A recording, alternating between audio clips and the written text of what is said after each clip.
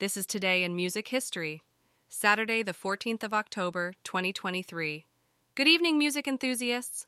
Let's turn back the clock to this day in music, 1983. A time seeped with irresistible melodies, unforgettable lyrics, and the golden era of MTV.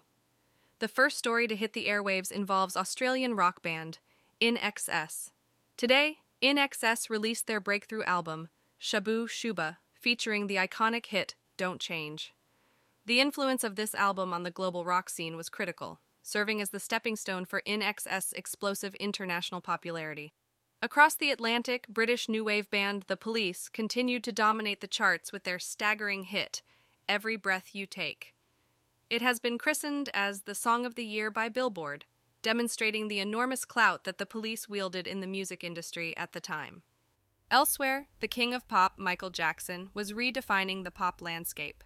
Just a few months earlier, he moonwalked his way into our hearts during a performance of Billie Jean on Motown's 25th anniversary special. Today, he continues to mesmerize the world with his unparalleled showmanship and the success of his Thriller album.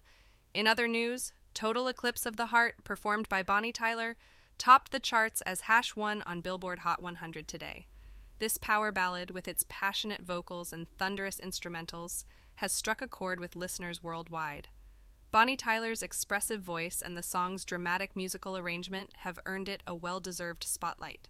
Finally, today's music tidbit. In 1983, compact discs and the CD players hit the U.S. market, heralding the beginning of a new age for music technology. Music aficionados started transitioning from vinyl and cassettes to the compact discs, marveling at the crispness of the sound reproduction. Thus, on this day in 1983, we witnessed intriguing musical trends, transformative technology, and timeless classics that continue to reverberate in our memories. Here's to reliving the magic of the 80s. Tune in tomorrow for another day in the 80s brought to you by chefdr.com.